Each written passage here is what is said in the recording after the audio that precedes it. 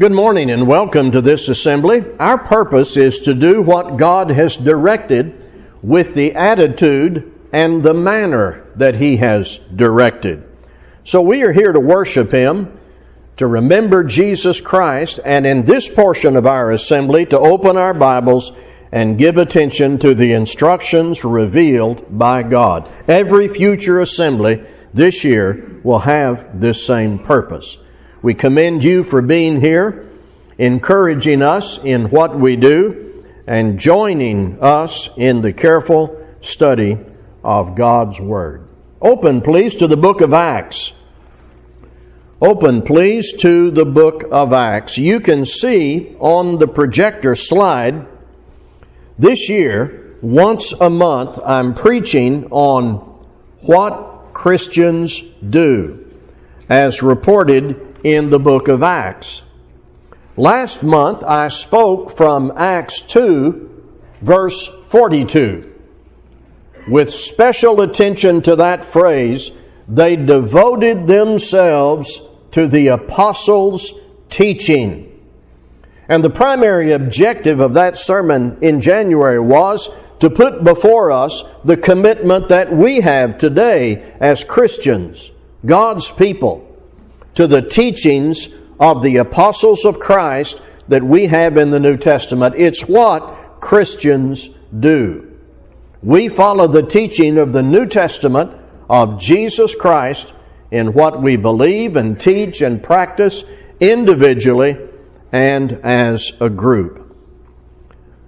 I have something else in mind today, also from the book of Acts, also about what Christians do. We're going to read from verse 37 down through verse 44. From verse 37 in Acts chapter 2 down through verse 44. The context, the gospel of Christ has been preached. People are asking what they need to do to be saved. And Peter gives the answer, and 3,000 respond.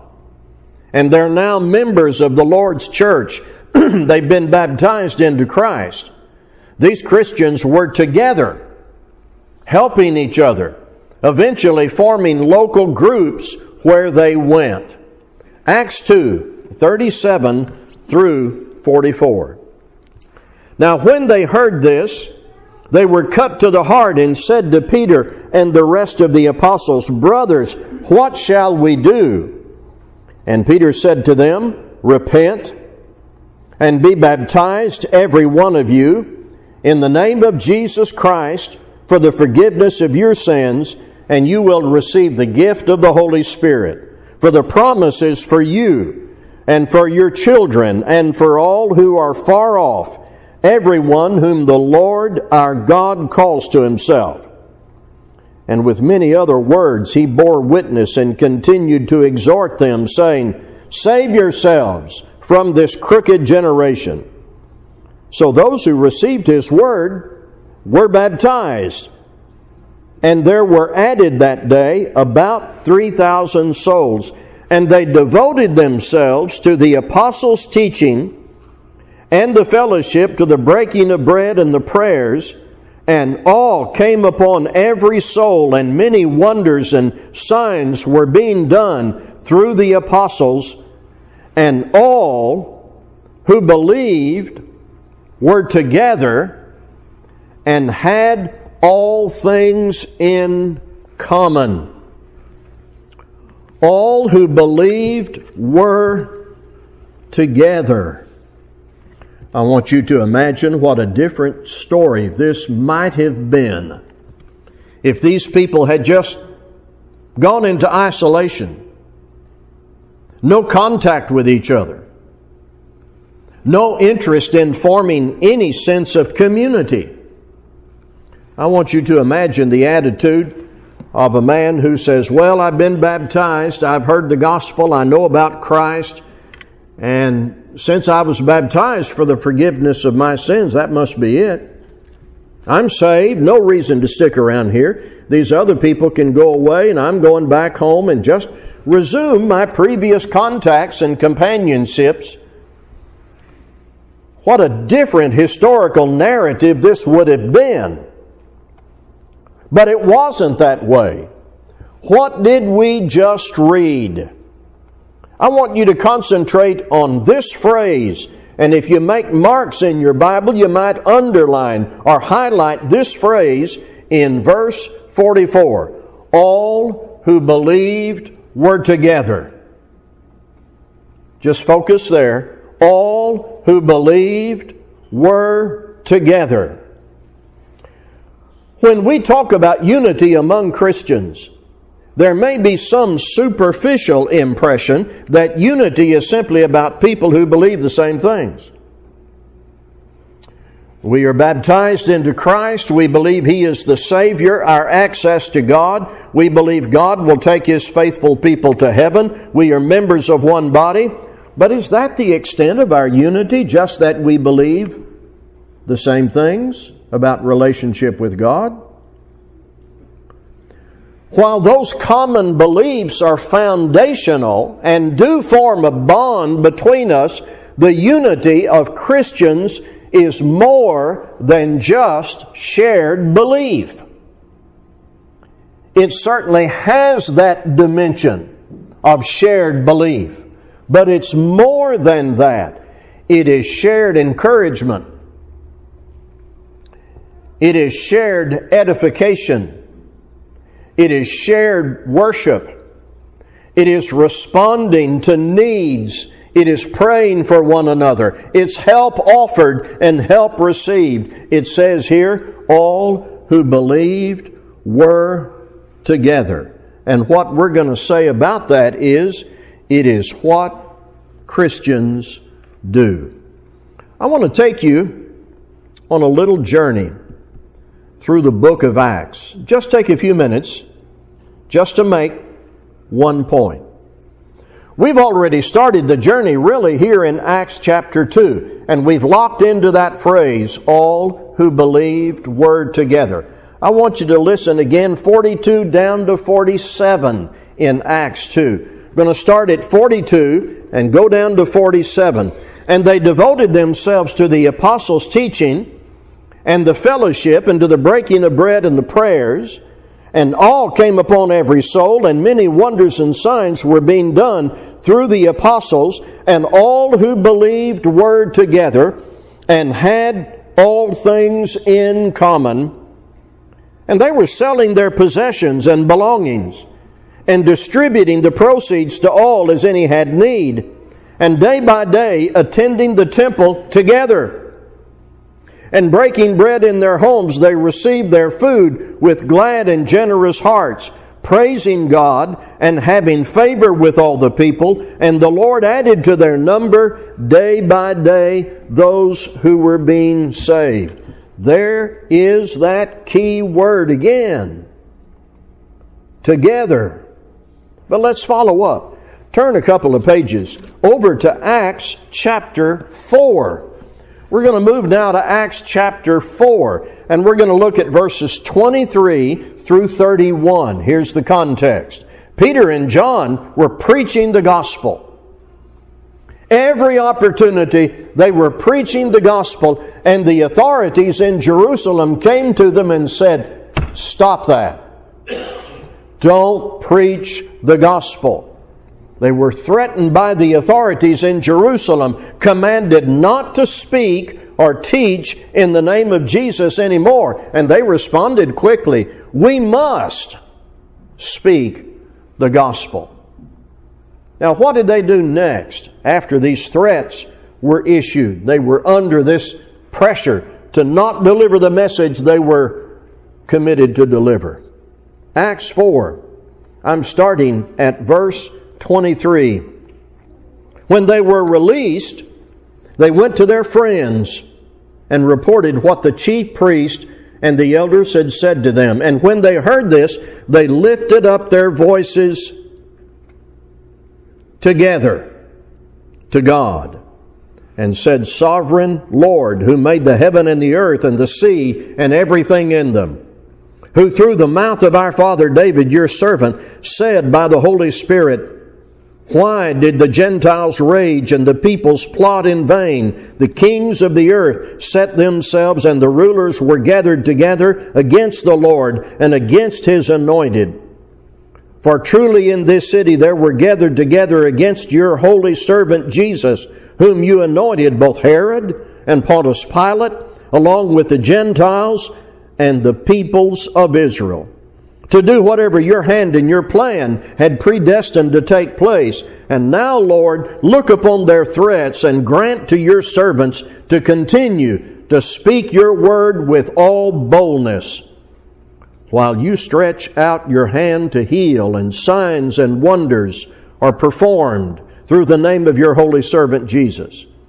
And when they had prayed, the place in which they were gathered together was shaken, and they were filled with the Holy Spirit and continued to speak the word of the Lord, the word of God, with boldness. They were together. There's that word. Next, in verse 32 of the same chapter, Acts 4. Now the full number of those who believed were of one heart and soul, and no one said that any of the things that belonged to him was his own, but they had everything in common. They were together. I'm going to move quickly through these others and mark the phrases if you want. Acts 5:12 says they were all together. Acts 5:42, together. They did not cease teaching and preaching Jesus as the Christ. Acts 11:26, Christians together in Antioch. Chapter 12, verse 12, in the house of Mary they were together praying. Acts 14:27, the church gathered together. Acts 15, verses 6 and 13, they were together. And Acts 20 and verse 7, Christians in Troas on the first day of the week, eating the Lord's Supper together. So, they certainly enjoyed common beliefs, but they were together, sharing what they had, encouraging one another, praying together, worship, the Lord's Supper. All who believed were together. I tell you, it's what Christians do. Can we take this testimony now to three clear truths? Number one,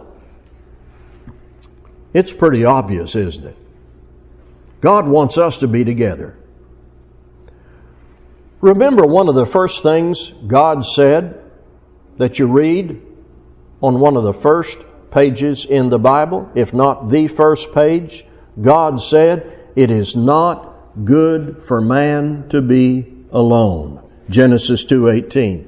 Adam was given a wife. But that was the beginning of families.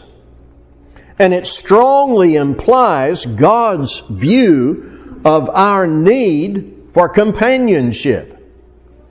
It says that God wants us to be with people and help each other. Companionship by God is regarded as a human value. God tells us it's good for us to share, to know each other, to help each other.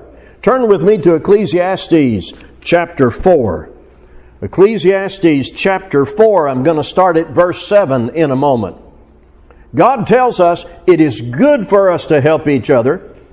Solomon, in Ecclesiastes, makes observations about what generally happens in the world. And it takes him right to this value. Ecclesiastes 4, starting at verse 7. Again I saw vanity under the sun. One person has no other, either son or brother, yet there is no end to all his toil, and his eyes are never satisfied with riches, so he never asks, for whom am I toiling and depriving myself of pleasure? This also is vanity and an unhappy business. Two are better than one, because they have a good reward for their toil. For if they fall, one will lift up his fellow. But woe to the one who is alone when he falls and has not another to lift him up? Again, if two lie together, they keep warm. But how can one keep warm alone? And though a man might prevail against one who is alone, two will withstand him. A threefold cord is not quickly broken. Now, think of spiritual family and the value of being with God's people and sharing in suffering, but also sharing in praise to God and encouragement, working together and studying together, worshiping together. Do not forsake the assembling together of the saints, Hebrews 10:25. Is there any doubt? I see none. That God wants His people to be together, to praise Him, and for our good. And that leads me to this: we need each other. I'm going to speak here personally. Any good I've done with my life and my work and my writing, there were many, many helpers on the team. Many helpers. I certainly cannot do what I do without God, but also all of those God has put into my life. I couldn't do what I do independent of Christians who help me and pray for me and encourage me and correct me when needed. We need each other. Turn with me this time to the book of Hebrews. And in the book of Hebrews, find chapter 3, please. Hebrews, I'm going to go to chapter 3 and read verses starting at verse 2 of Hebrews chapter 3. Verse 12. Hebrews 3:12. This was written to Christians who were struggling under the pressure of temptation and persecution. They were tempted to leave Christ and go back into their former life. And one point made is they needed each other.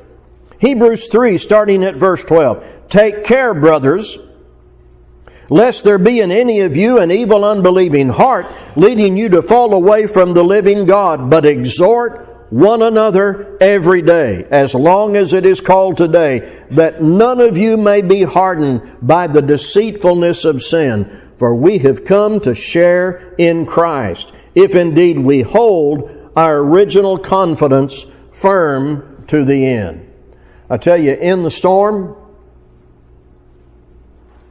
you want to be by yourself? In the struggle, you want there to be nobody? In the storm and struggle of earthly existence, we need each other. James 5:16, confess your sins to one another and pray for one another that you may be healed. The prayer of a righteous person has great power as it is working. In regard to sin, we need to help each other stay out of it and go to heaven. This is a spiritual family dynamic that's all through the New Testament. I tell you, it's what Christians do. So don't go it alone. Isolated Christianity, shunning fellowship with your brothers and sisters, living in a monastic life out in a cave or a monastery is never anywhere contemplated in the New Testament. I know that people do it, but I'm not concerned about using them as a pattern. What does the New Testament say? Isolated Christianity, shunning fellowship, out in a cave and monastery is not contemplated anywhere in the New Testament. Now I want you to think of a body. The human physical body with arms and legs separated from the body, with no connection between the parts, no central nervous system, no cooperation. You have that picture? Now I want you to listen to 1 Corinthians 12:27. Now you are the body of Christ and individually members of it. Don't isolate yourself. You won't survive. Proverbs 18:24 says, there is a friend who sticks closer than a brother. Where are you going to find those friends? I mean, the close friends that are going to help you stay out of sin and go to heaven. People that need your help. Where are you going to find those friends? Among God's people. One final example I'll give you of this was written by a friend of mine, Zeke Flores, the other day on social media. It strikes the chord that we're trying to strike. He said, the church's greatest adornment is not a well-furnished building with the latest technological gadgetry. It is the unbounded sound of united people with voices and spirits in tune with their God, speaking to one another in psalms and hymns and spiritual songs, singing and making melody with your heart to the Lord. May I recommend something? May I recommend you look around when we assemble, perhaps today when we dismiss. And if you see someone here all the time, but you never met them, you don't know their name, take some initiative and meet them. Maybe you can help them just by that initial contact. Maybe they can help you. This sense of family and community is not a footnote in the New Testament. All those passages in the New Testament, page after page, one another, Christians together, love one another, encourage one another, help one another, assemble with one another. What are we doing about that part of the New Testament pattern? They were all together. It's what Christians do. Can we do it better? I need to do it better. I hope you'll do it better. One of our goals this year is to love God by walking with Jesus daily. And we're going to place stress on that throughout the year. Do you need others with you while you're walking with Jesus? I do. Can you help others in their walk with Jesus? It's what Christians do. Let's be standing as we sing.